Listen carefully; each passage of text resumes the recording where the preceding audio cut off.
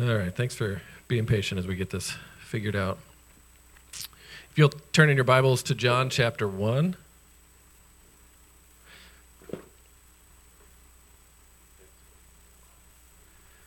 I'm going to read the first 13 verses here in a moment.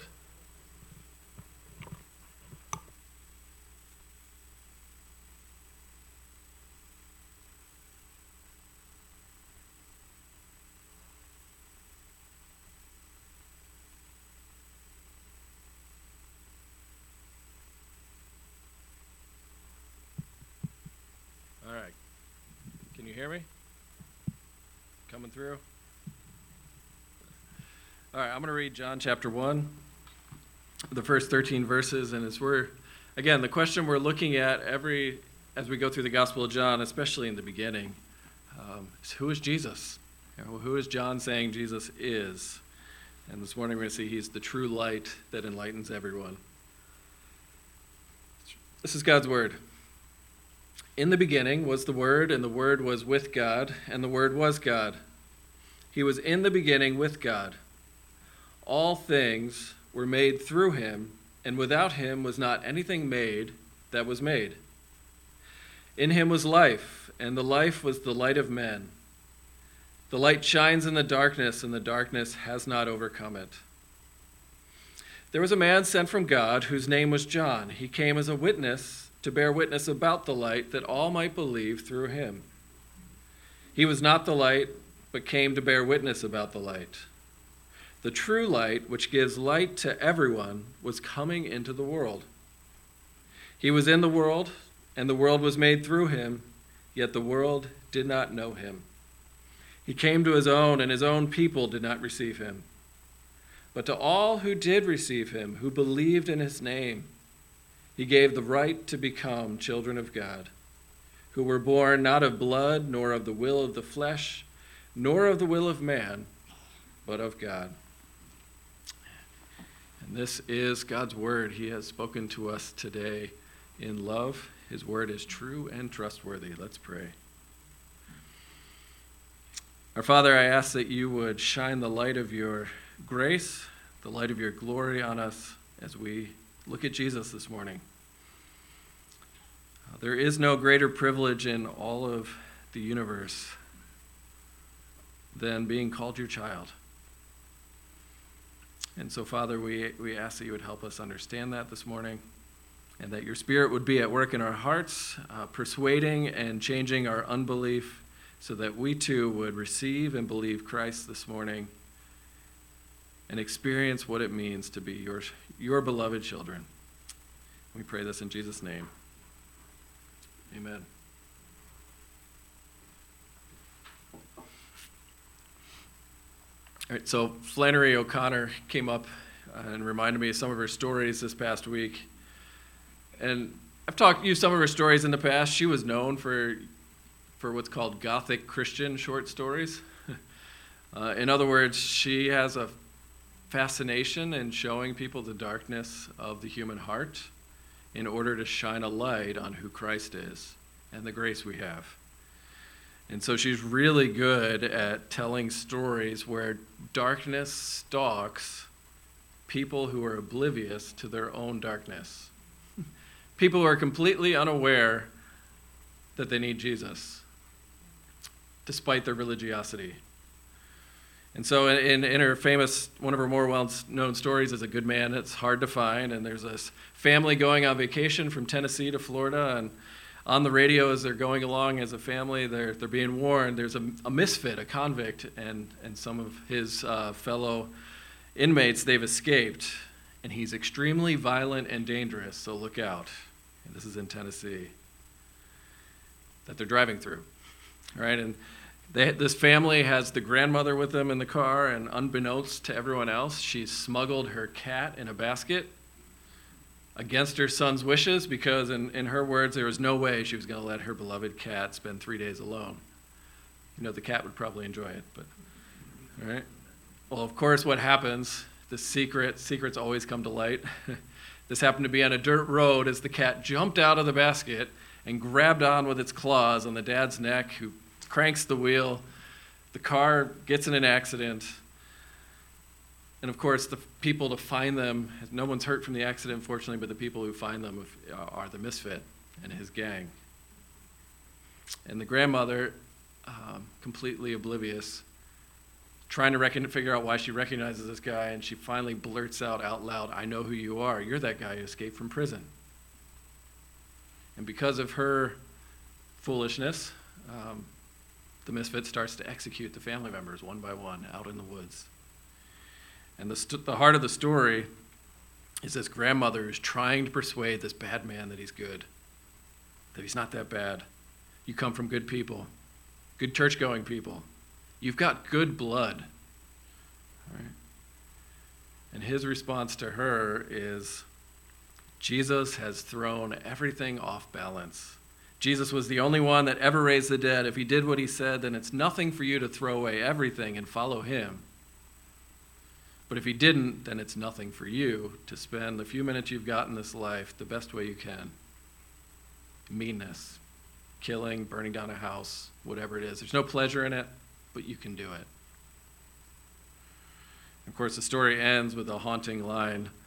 After he kills this grandmother, she would have been a good woman if there was someone there to shoot her every minute of her life. Christian Gothic story. All right? And part of the reason I'm telling this story is because of the way he says, look, Jesus has thrown everything off balance. If you take John's words this morning seriously, that he is the true light who enlightens everyone, it's forcing you into that decision moment. Who is he? And what impact does he have? Right? It's either nothing for me to throw away everything and give my life to follow him, or it's, well, who's to say what's right and wrong, what's good and bad, what's cruel and kind. All right? If Jesus is who he says he is, then we should receive the light and believe him and orient ourselves around him the way the planets do the sun. Or reject him, right? And become that person that the psalmist talked about. Transgression speaks deep in the heart. And so, Jesus has thrown everything off balance. Do you believe that? I mean, I chose this O'Connor story on purpose because she is showing the darkness of even the best of us. Right? She's making a very blunt, dark point about human nature. That if Jesus is the true light, no matter how religious you are, you're not the light. He is. Right? Or I could put it another way.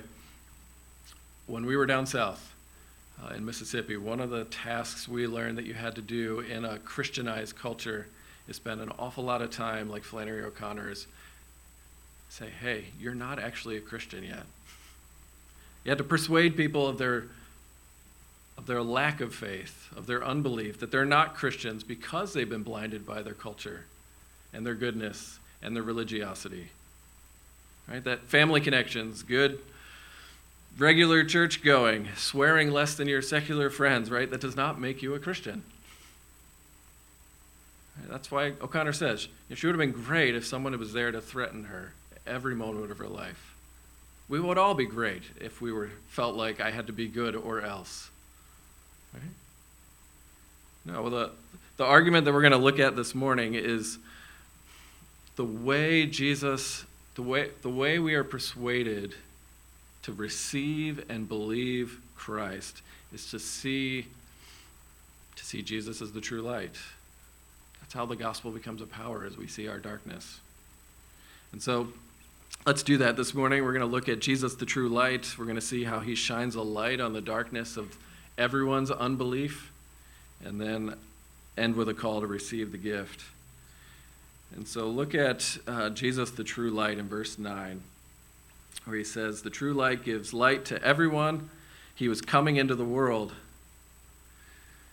He was in the world, and the world was made through him, yet the world did not know him. And so here's the first point, right? John does not want you to miss that Jesus is for every person. He's for the world, right? He's enlightening everyone. I like the way Francis Schaeffer put it. Jesus is true truth for everyone. Right? It doesn't matter your ethnicity, right? He's not just for the Jews in the context of the storyline of the Bible. He's true for everyone, regardless of your wealth, your poverty, your strength, your weakness, your goodness, your badness. Jesus has thrown everything off balance. Right? He is true light enlightening the world. If you're human, Jesus is the true truth for you. That's the claim this morning. Right? He's true. He's real. He became human. This is the true story of our existence. And I know the context in which we make these claims, right? We are in upstate New York, and if you talk to your neighbors and say Jesus is true light for everyone, the true light, with a capital T and a capital L, right, that makes them deeply uncomfortable. Right? Because if Jesus is true light, that means he is the person that every human being has to be and is confronted with. Right? It's true truth for everyone. I know, it's more comfortable to say, I just need a little bit of truth to inspire me this morning, to help me get through the day, or I need my truth just to be a powerful, private, spiritual experience. Where you make subjective what is objectively true. And that is what John is saying this morning is Jesus gives light to everyone. He makes a big deal using the word world over and over again. Right? And so part of what we're being shown is Jesus is not the God that anyone would make up. Right? He's not the God I would come up with in my own imagination. He doesn't fit any one person's or culture's preferences. If you're going to take Jesus seriously, he's going to confront the darkness in every culture, in every space, and in every place. He's going to confront you. He's light coming into the darkness. But because he enlightens the world and is the one who made all things, he's actually for all people. You feel the tension? Right? I like G.K. Chesterton says this well. Who is Jesus as the true light? Well, what Christianity asserts and communicates is that there is a key for every human heart, and that Christianity alone has that key, and that there is no other key like it. Right? In other words, if you find a key which is made for a specific lock, and you find that that key fits the lock of every human heart, regardless of their ethnicity, regardless of their preferences, the only rational explanation is that the lock was designed by the lock maker, God himself, for every human being, for the world. See, Jesus happened to be the key that could unlock the prison of the whole world and let in the bright white daylight of liberty. He's a good writer. So what we're looking at, right? This is the historical and theological claim that Jesus is God come in the flesh, true light, which means that's come to enlighten every human heart. Right? Do you believe that? That Jesus is not just for you, he's for the world. Right? I mean, zoom in on verse 9. The Greek word for enlighten, that Jesus came into the world to enlighten everyone, is this word photizai. Right? You can hear the word photography. Right? And so part of what Jesus came to do is to enlighten for every person, is to photograph God for them. Right? To give them a picture of who God actually is. Right? He's enlightening the dark. Right? You remember the Polaroid cameras? Does anyone still have those floating around where you could take your camera wherever? This is pre-digital. Right, kids? So you take a picture, and it actually had a printer at the same time, and you could wait for the thing to finish, but you would have a picture right away of that moment. And that was my childhood. My grandmother's fridge was full of those pictures of us grandkids without front teeth. Right? See, verse 9 is saying Jesus is giving the world a Polaroid of God. He's enlightening the world, saying this is who he is. To quote Jesus later, if you've seen me, you've seen the Father in John 14:6. Right? Jesus is the true light.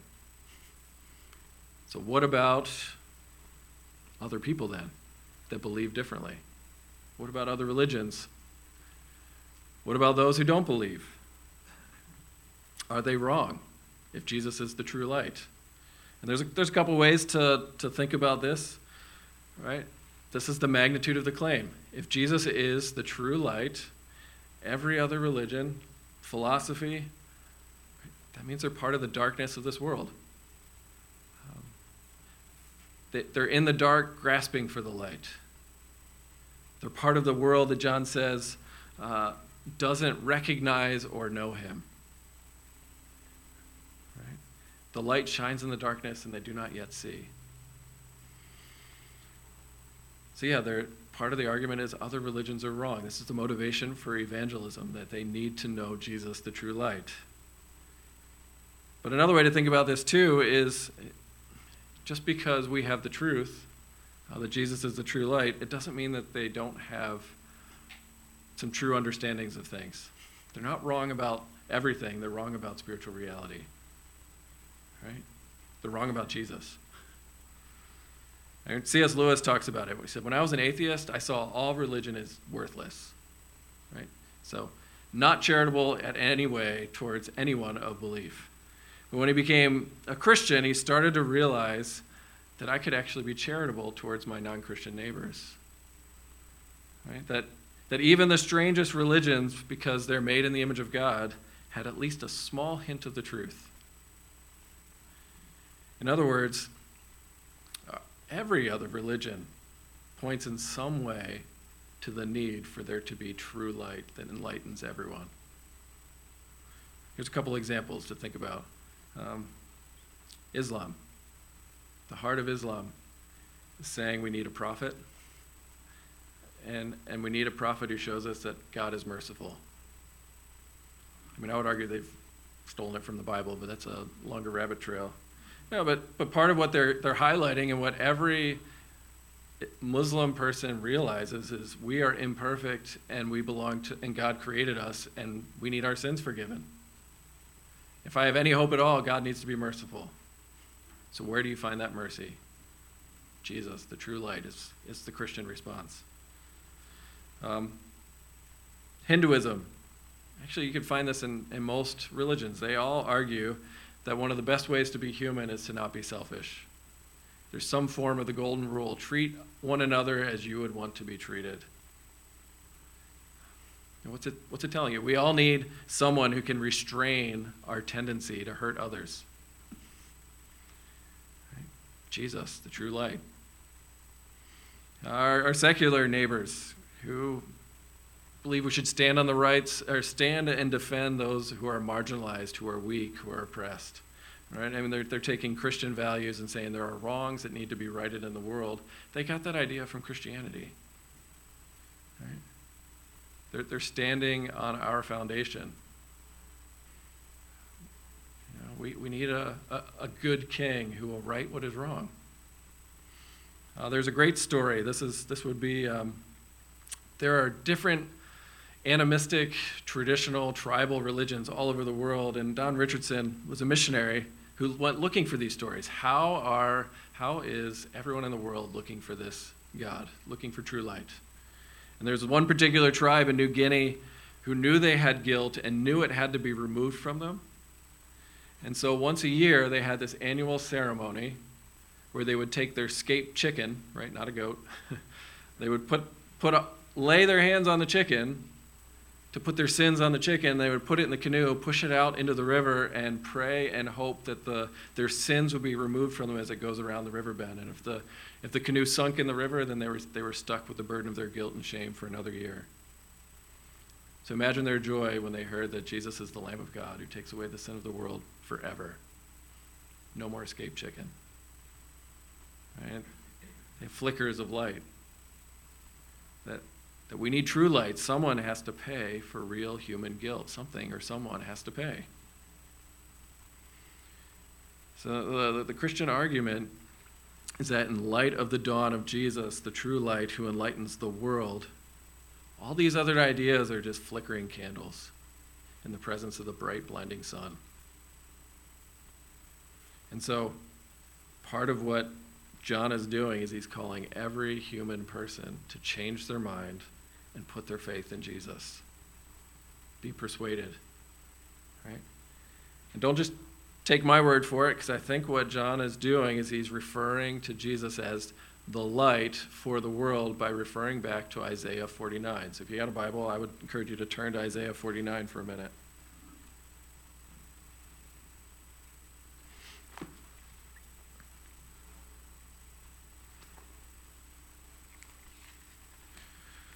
Verse 1.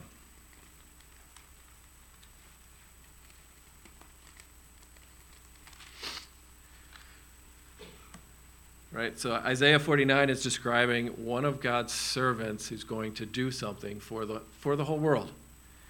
So it begins in verse 1, "Listen to me, O coastlands, and give attention, you peoples from afar." In other words, pay attention that what I'm about to say is not just for people right next to me.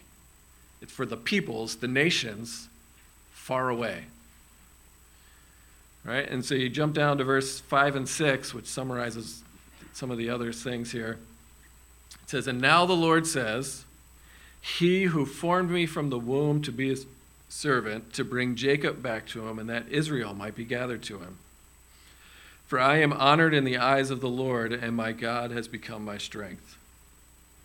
And the Lord says, "It is too light a thing that you should be my servant to raise up the tribes of Jacob and bring back the preserved of Israel. I will make you a light for the nations, that my salvation may reach the ends of the earth, to the end of the earth." Right. So here's what Isaiah is saying, and what's being foretold is that somebody is going to come that's going to have the power to unite Israel. Right? Israel is in the darkness. They need help. Right? That's the whole story of the Old Testament, that if you were to look at the Polaroid of Yahweh and Israel and the picture of their relationship, it would be dysfunctional. Israel has their back turned away from their dad. They're in the shadows, turned away from the light, even as the Father's pursuing them. And so what God said through Isaiah is that it's too small a thing just to fix one nation, to fix one tribe. I'm not going to waste you on just one particular people group, if you could put it that way. No, I'm sending you to the nations, that you would be a light to the nations so that my salvation would be known to the ends of the earth. I mean, Isaiah, if you're following the narrative of the whole book, Israel is in deep darkness. They need light. The nations need a light because they too are in deep darkness. And John is saying, guess what? Who that light is, who that servant is. The true light is here, bringing salvation for every person. How will you respond? Jesus is for you. Right? Which means we have to look at the darkness if he's for you. Verse 10. John's going to persuade us that everyone needs the light but has rejected the true light. He was in the world and the world was made through him, yet the world did not know him. Right? The word world is used 3 times to highlight and emphasize everyone's ironic rejection of the true light. Right? So he says the light was in the world. They could see him. Right? It was in one small localized place, but he was visible. He wasn't sneaky. The world was made through him, which means the world should be saying, "Thank you. Let everything that has breath praise the Lord." Thank you, Jesus. That there is nothing that you do not have that is not first a gift from the fountain and source of life. Right? The world was made through him, and yet, John says, the world did not know him. They did not recognize him. We, in our pride, we would expect John to say, "Oh, the world threw an epic welcome party for the light. God is here to chase away the darkness. Thank God salvation is here. We're not alone in our misery. He's going to right everything that's wrong." John says, yet the light was in the world, but it did not know him. It's as if the bright, shining brilliance of God himself shined in the face of the world, and their pupils never dilated. No response. And it gets darker because the ones you would expect to recognize and receive this person, it should be Israel. Right? Because it says he came to his own in verse 11. And his own people did not receive him. He came home. And he was rejected. Right? I mean, if you're following even so far in chapter 1, that Jesus is Yahweh, the Lord of the Old Testament, that's saying that Jesus is the Lord who dwelled in the tabernacle in the wilderness, whose glory dwelled in the temple in Jerusalem. We'll talk about these things as we go through John.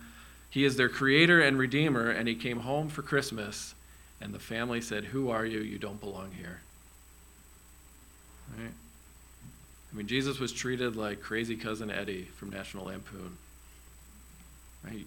You don't belong here. I don't want you. I'm going to drive you out to the desert. I'd rather leave you for dead. And that's actually what happened. Right? They crucified him. And so the world was blind to the light. Israel, who saw herself as a light and a guide for the nations, they did not recognize her creator. They rejected Jesus, and then they tag teamed to crucify Christ. That's the story of every human being. The light comes in, and we don't want him. Right? Cornelius Van Til was a professor at Westminster, a philosophical guy. He loved to make arguments for the existence of God. He says, you know what this reality is like? It's like you're holding, I'm going to use a toddler. It's like you're holding a toddler in your lap. And then, sometimes your toddler will touch your face and it's really sweet, and sometimes they just full-on open palm slap you in the face. Right? The only reason the toddler can reach your face is because they're being held up by their father. And so Van Til argues God is holding us up, holding our existence together so that we can slap him in the face. I don't want you. Your existence is inconvenient for me. Right? And we as his children, right, he holds us up to his face, shining in the light of Jesus. We say, who are you? Right? My life is less complicated with you. It's easier for him to be crucified. Do you see that unbelief in yourself where you say, my life would be much less complicated if the Jesus story was not true? That I'm a sinner. I have darkness. I'm not prone to receive and welcome him apart from help. Right? Now, John is telling us two parallel realities. Jesus is for the world. He is light. And by nature, we don't recognize, receive, or believe in him. There's darkness. Right? So how have you been slapping God in the face lately? Right? The way we're called to respond is to recognize, receive, and believe in the name of Jesus. To believe that he's for you. Right? So that leads us to the gift. Right? Jesus is the true light for everyone. There's the darkness of unbelief. Everyone has this natural bent to run away from the light because of darkness. What is the light? What does Jesus, the true light, do for those in darkness? It says in verse 12, to all who did receive him, who believed in his name, he gave the right to become children of God who were born not of blood, nor of the will of the flesh, nor of the will of man, born of God. Right? See, if you were to receive and believe and put your faith in this Jesus, that he is who he says he is, right? You're given a gift of a magnitude that's hard to get our minds wrapped around. You get given the right to be called God's child. The authority, the privilege of being adopted, of being loved, of being cared for. And the more you know the darkness of your unbelief, the more astounding this gift becomes. Right? Because part of what John is saying, notice, no one is a Christian by default. No one becomes God's child by default. I know the argument is, okay, God created all things and he created all people, and in some loose way we are God's children, right? But you know what else was created by God? Mosquitoes. And they don't have this intimate fatherly relationship with their creator, right? It's a very big difference from being the sonship that the Gospel of John describes and just being given life, right? Being the kind of child that God's describing. No one is God's child by default. Right? No one is. You can't get in just because of blood, because of your family, or because of your ethnicity, right? If you're born in a Christian nation, it doesn't make you a Christian by default. I mean, that's the history in New England. In New England, for you to vote, you had to be a Christian. You had to be baptized into the church. You had to be a member. And so when Jonathan Edwards, this is in the 1700s, when one of the things he did as one of the brightest minds in America, a brilliant pastor who would preach sermons that changed all kinds of lives, what he did is saying, I am not going to baptize your kids because I don't think you're Christians. Because you're not a Christian just because of your family. And his church threw him out. And all he did was take John seriously. That you're not born as God's child because of your family. You can't ride someone else's coattails into heaven. All right? Which is really important if you've grown up in the church. At some point, our children, youth, you have to decide whether the claims of Jesus are true. And true because you believe them, not just because your parents say you should. Right? You have to make your faith your own. And it's not your parents' decision to make you a Christian.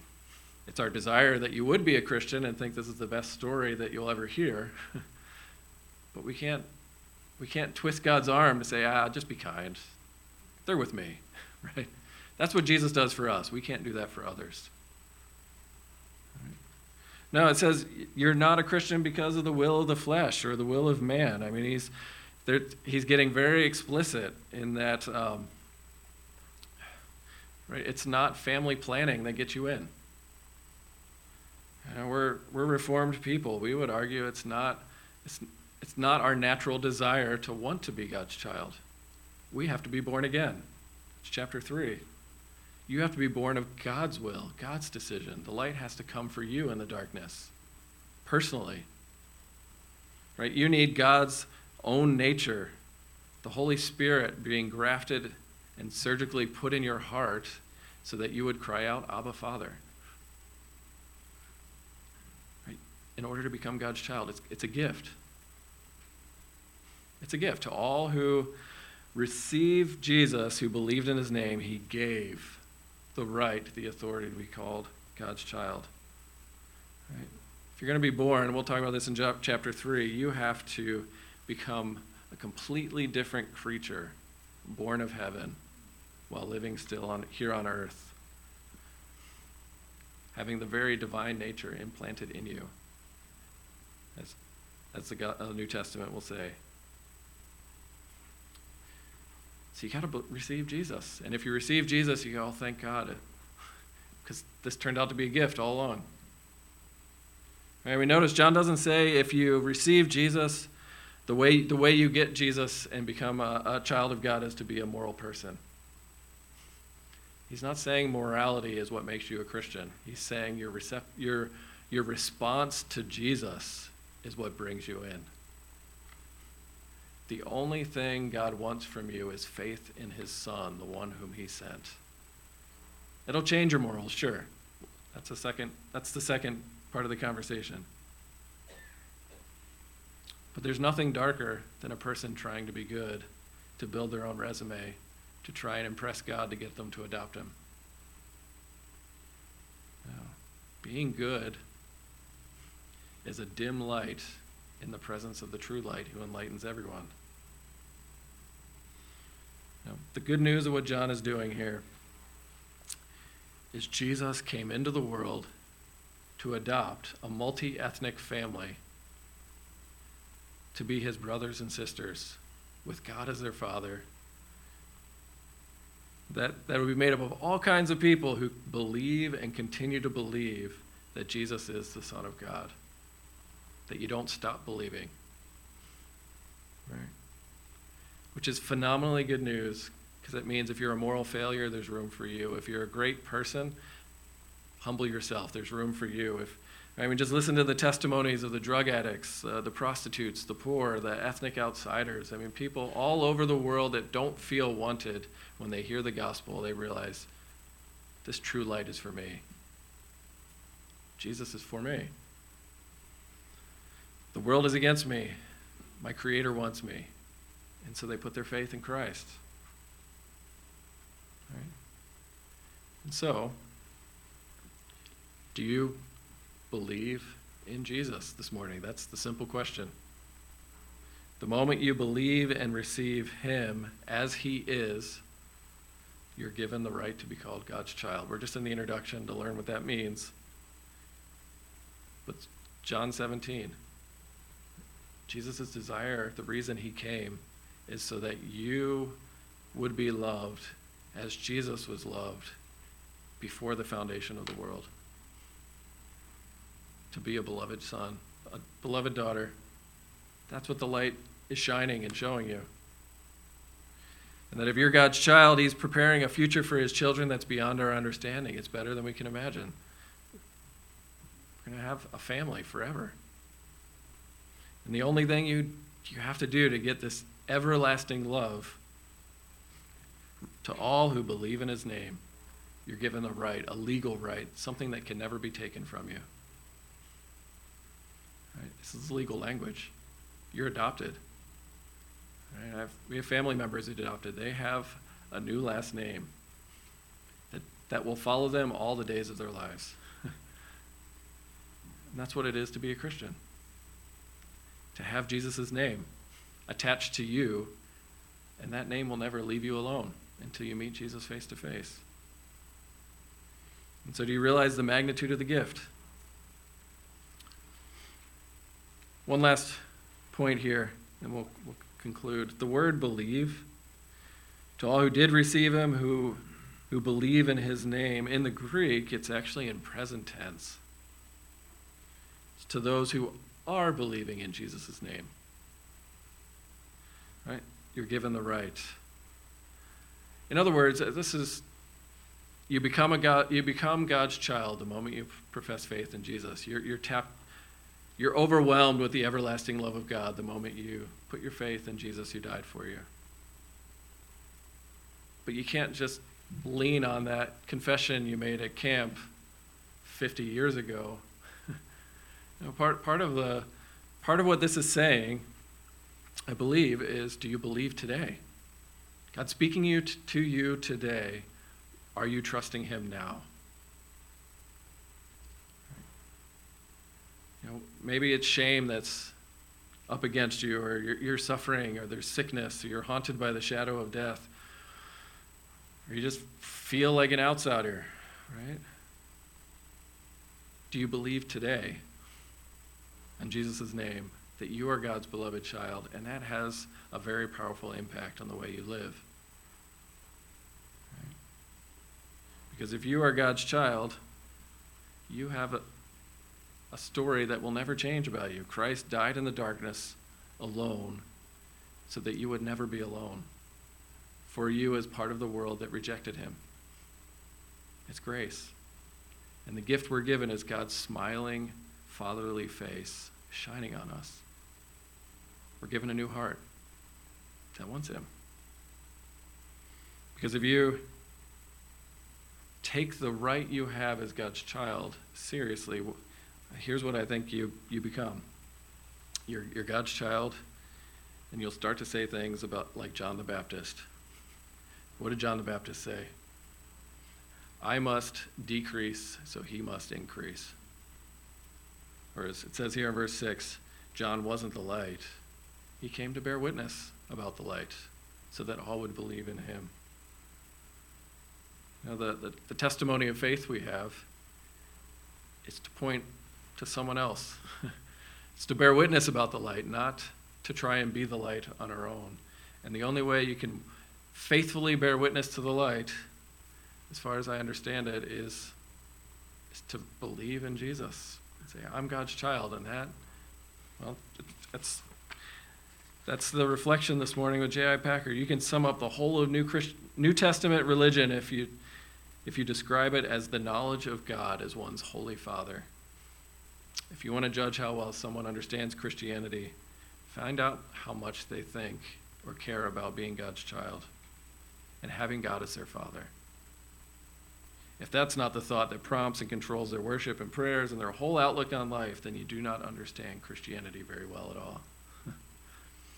Because why did Jesus come? So that you and I would know the love of God the Father and know that we are not alone. And that we can listen to the stories of our friends and say, you're pointing at something that's true. You're looking for a benevolent king. You're looking for somewhere to deal with shame. You're looking for mercy, whatever that might be. We know him. His name is Jesus, and he's for you. So I'll land the plane here, right? To all who recognize, receive, and believe, we're given the right, the authority, the privilege of being God's child. May that bring you great joy this morning. Let's pray. Father, Jesus has thrown everything off balance, and I pray that that your Spirit would be at work, causing us and pushing us and driving us to freely embrace your promises in the gospel. That Jesus came for us, that he loves us, and that you are with us. And so I pray for us as a church that we would be like John the Baptist, faithfully willing to bear witness about the light, and that our neighbors would see you at work in us. So we thank you for this love that promises to never leave nor forsake us. In Jesus' name we pray. Amen.